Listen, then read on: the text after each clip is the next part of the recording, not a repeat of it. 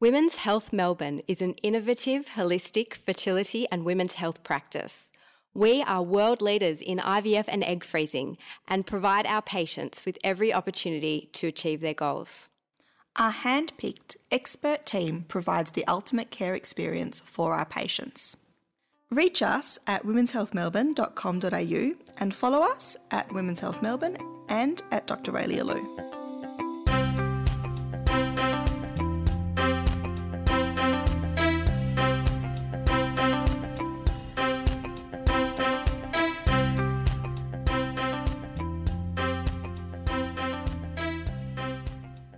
Hello and welcome back to Knocked Up, the podcast about fertility and women's health.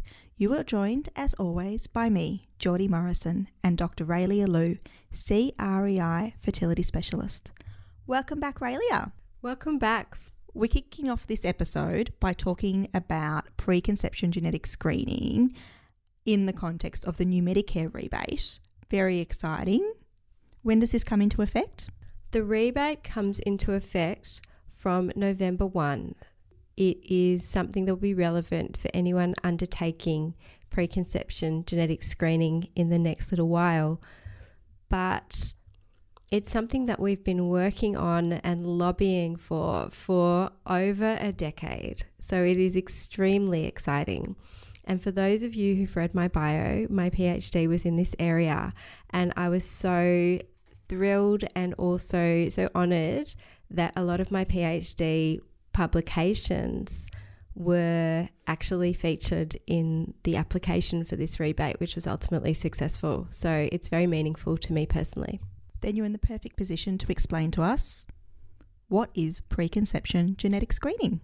Preconception genetic screening is checking our DNA to see if we ourselves and our partner in our reproductive relationship have any major clashes in the genetic material that we can contribute to a baby. So it helps us to find out if, together with our partner, we're at risk of having a child with an inherited serious genetic medical condition. And in Year 12 biology, we learnt about dominant and recessive genes. How does that factor into this? When we are checking our carrier status, we are looking for recessive genes.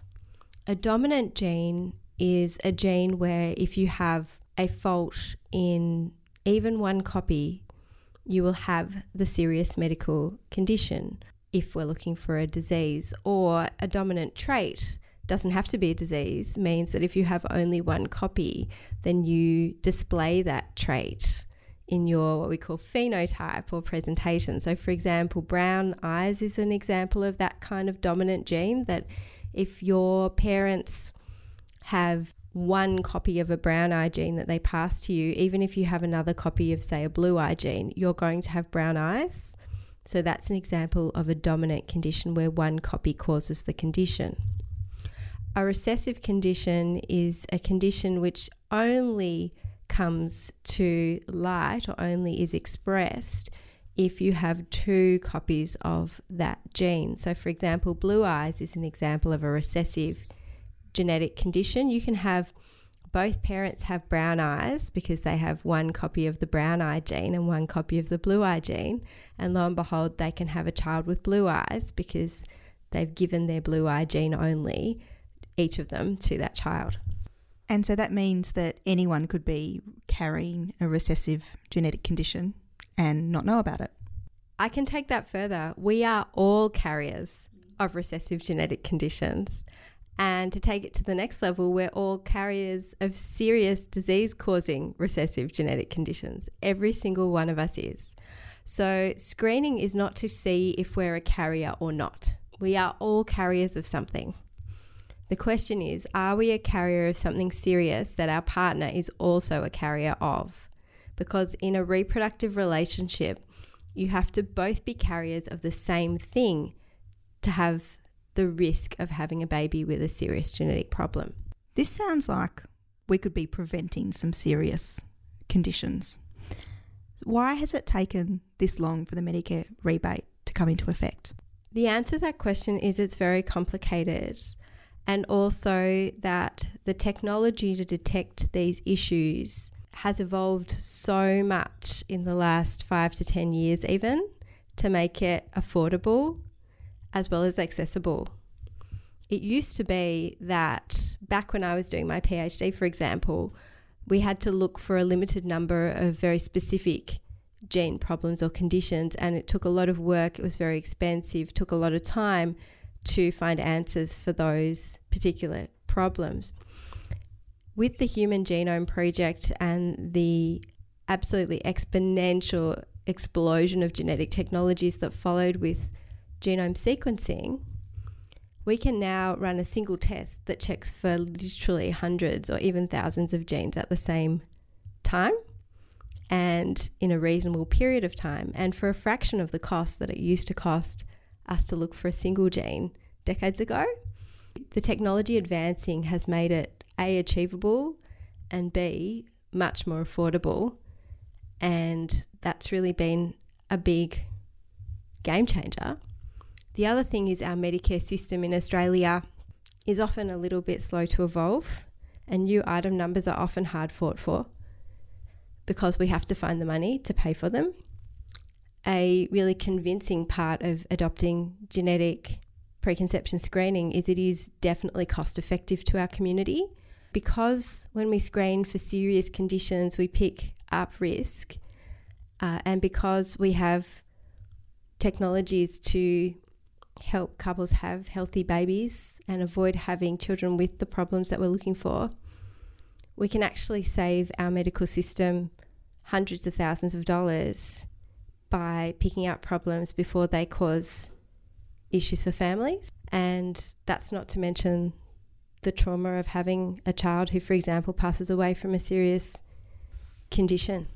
Another point to make is that in November of last year, of 2022, we had the first rebate introduced to Medicare for preconception genetic screening technology to be able to be used with the Medicare help for genetic testing of embryos for the actual diagnosis of the problems found in embryos.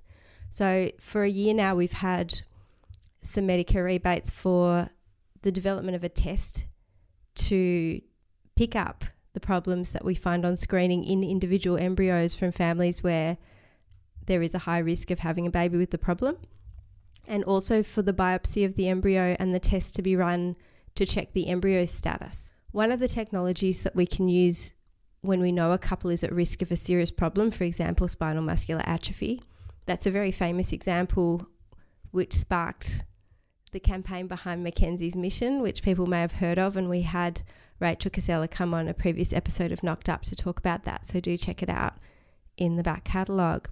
But Rachel had a child with spinal muscular atrophy called Mackenzie, who was unfortunately diagnosed and passed away before the age of 2 years. And subsequently she told her story of how she then found out that she and her partner were carriers for spinal muscular atrophy and ended up using IVF and genetic testing of embryos to have further healthy children. She also lobbied and had a great deal of advocacy behind this cause and was one of the loud voices that helped the Mackenzie's Mission study, named after her daughter, be funded, which was looking at the potential for preconception genetic screening to be offered in an even wider form than is currently covered by the new rebates. You've mentioned that the rebate is for 3 specific conditions: Fragile X, spinal muscular atrophy, and cystic fibrosis. But you mentioned that it's possible to screen for thousands of conditions. How do you know what to be screened for? Because there's a Medicare rebate now from November 1st, to access a Medicare rebate, you'll need a request form from a doctor. So the first thing to do if you are interested in having preconception genetic screening is see your doctor, be that your GP, your gynecologist, or your friendly CREI fertility specialist if you need some help getting pregnant for other reasons. And we can facilitate access to screening for you. If you choose to be screened for cystic fibrosis, spinal muscular atrophy and Fragile X, those 3 conditions alone will pick up 20% of at-risk carrier couples in our community, and that will be fully funded by the rebate. But you can actually choose to be screened for upwards of 500 tests simultaneously, and that will pick up more than 90% of at-risk carrier couples in our community, but that is currently not fully funded by the rebate. But what you can do is you can put your rebate towards that greater panel of tests, meaning that you can take your rebate, and what that means is the cost of screening for the expanded panel would be significantly reduced, and what you would pay would be the gap between what the rebate covers and what the panel costs. And there'll be different brands competing for, I guess, your referrals, so you can talk to your doctor about the different options and they'll guide you in the right direction. Why are we testing for these 3 conditions? It's actually historical, and it's probably to do with the fact of how long we've been asking for this rebate. The 3 conditions tested for are the most common in our community as specific conditions. Cystic fibrosis, for example, 1 in 20 people is a carrier. It's particularly more in Anglo-Celtic populations. It is a little bit Anglo-centric, this panel, whereas the expanded panel is much more pan-ethnic and relevant to people of diverse backgrounds. Spinal muscular atrophy, about 1 in 100 people are a carrier, but it is very, very serious because children don't survive this disease to live to be adults, and losing a child to this disease is extremely traumatic. Your baby's born normal and then you have to watch your child deteriorate and ultimately pass away. So it is so traumatic for parents. Fragile X is an inherited form of mental disability, often affecting boys more than girls, but can affect girls also. That's because we as females have 2 X chromosomes. We do have a backup copy of the X chromosome, whereas males only have 1 X chromosome. So if they have an X-linked disorder, which this is to some degree, then it acts like a dominant condition because they only have that one gene. So they display what we call phenotype. Genotype means what your gene looks like. Phenotype means the conditions you display as a result of that genotype. Those conditions, though, are the tip of the iceberg, and there are literally hundreds of serious conditions of similar carrier frequency, and your chance of being picked up as a carrier for one of the broader panels is virtually 100%. Like, most people are going to be picked up as a carrier. The more conditions you screen for, the more likely you're going to be a carrier of something. So the broader panels are much more comprehensive, and I would definitely recommend for those who are able to afford to pay the difference, who are considering screening, to go for the broader panel.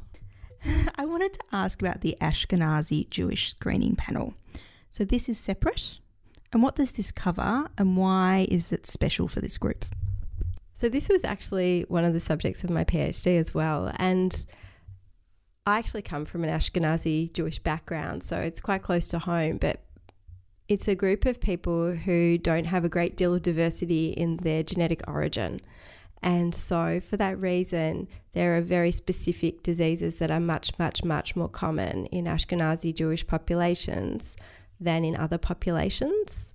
And the conditions that are very, very common are actually very rare in other populations. So one of the conditions that screening was really the condition that was the prototype of genetic screening in any population was Tay-Sachs disease.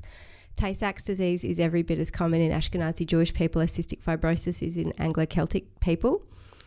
And unfortunately, it is a bit like spinal muscular atrophy in that it's a neurodegenerative mitochondrial myopathy, and it's a condition where babies unfortunately pass away when they are somewhere between 1 year and 5 years old. So it's devastating to families.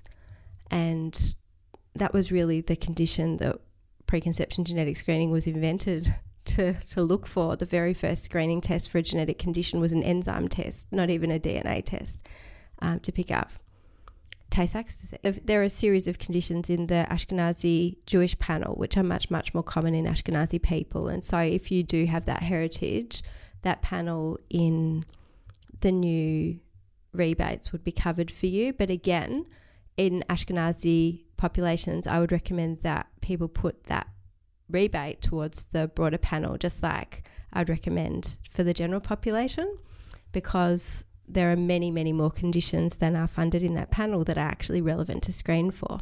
I also think that in our generation, a pan-ethnic panel is a whole heap more sensible, because we are in Australia a massive melting pot, and lots of us have heritage from lots of different places, and we don't necessarily have genetic risk assigned from a region or an area. We might be a little bit Aboriginal, or we might be a little bit Filipino, or we might be a little bit Anglo-Celtic. And I would put it to us that many people don't know where their great-great-great-grandparents came from. So the pan-ethnic panel is very relevant no matter what your heritage is, and it will help pick up more than 90% of at-risk carrier couples. So that's my clear recommendation. These results are only relevant to a reproductive relationship. What does that mean? When we're screened with a partner, we're looking to see if we're a clash with our partner. We're all going to be carriers for something. And if we repartner and we've had a low-risk screen in a relationship previously, that doesn't necessarily mean that we are a low-risk coupling in our new relationship. So we need to reconsider what our new partner may be a carrier for, and to check that against our own status. So once you've done this test, you only do it once. And if we reassess in a new reproductive relationship, it's comparing the result that you've already had to your new partner's result that they may or may not have already had. But you don't have to do the test again. It just needs to be reinterpreted in the new context. Genetic screening has been available through online portals and without seeing a doctor. That's about to change with the Medicare rebate. What are the changes? The changes will evolve, but it has to change because any test that has a Medicare rebate needs a doctor to request it, and for a doctor to be responsible for looking at the test results and being answerable for the test results. Probably where this has been available online direct to consumer or direct to patient, the new process will involve an interaction with a clinical doctor. Either the test will be ordered by a doctor, for example, in GP practice, or it may be that the tests remain direct to consumer, but you may, instead of just clicking and ordering a test online, you may need to speak with a doctor as part of that process to order your test. For our listeners, what are the take-home messages from this change? The take-home messages is preconception genetic screening has gone from something considered a luxury to something that we now consider to be a mainstream standard of care, and that's something to be celebrated. There is no need to be frightened about the idea of being a genetic carrier for a condition. Literally, all of us are. Every single one of us, whether we've done a test or not, is a genetic carrier for something. So there should be no stigma associated with this. This technology is just a new way where we can check our genes out compared to our partner, and we can pick up risk so that we can do something about it. What we can do about it depends on when we do the test and when we find out. The best time to do the test is before you're pregnant, because that way you have all the options on the table and you have time to think about it carefully and plan what you want to do together with advice from your doctor in a situation where it's not loaded with a lot of pressure, and especially with a lot of time pressure. When we know we're a carrier couple, we can check a pregnancy, so we can get pregnant naturally and do a test when we're pregnant to see if our baby has the problem. 1 in 4 babies will have the problem for at-risk carrier couples of recessive conditions. If you find your baby is affected and you're pregnant, your options would be to continue the pregnancy with that knowledge or to terminate your pregnancy. So if you find out later in a pregnancy, it is, of course, a much bigger challenge. The other option we have, if we know preconception before we've gotten pregnant that we are in this situation, we can choose to do IVF and test embryos before transfer. And that's a really powerful way of ensuring that every pregnancy we have is going to be a pregnancy that's been screened before it was created. So we're not needing to make those difficult decisions about whether we continue or terminate a wanted pregnancy because of an affected baby. Thank you, Raelia. We'll put some links in the show notes to other episodes and resources about this. To support Knocked Up, leave us a review or recommend to a friend. Join us on Instagram at Knocked Up Podcast and join Raelia at Dr. Raelia Lou. And email us your questions to podcast@womenshealthmelbourne.com.au.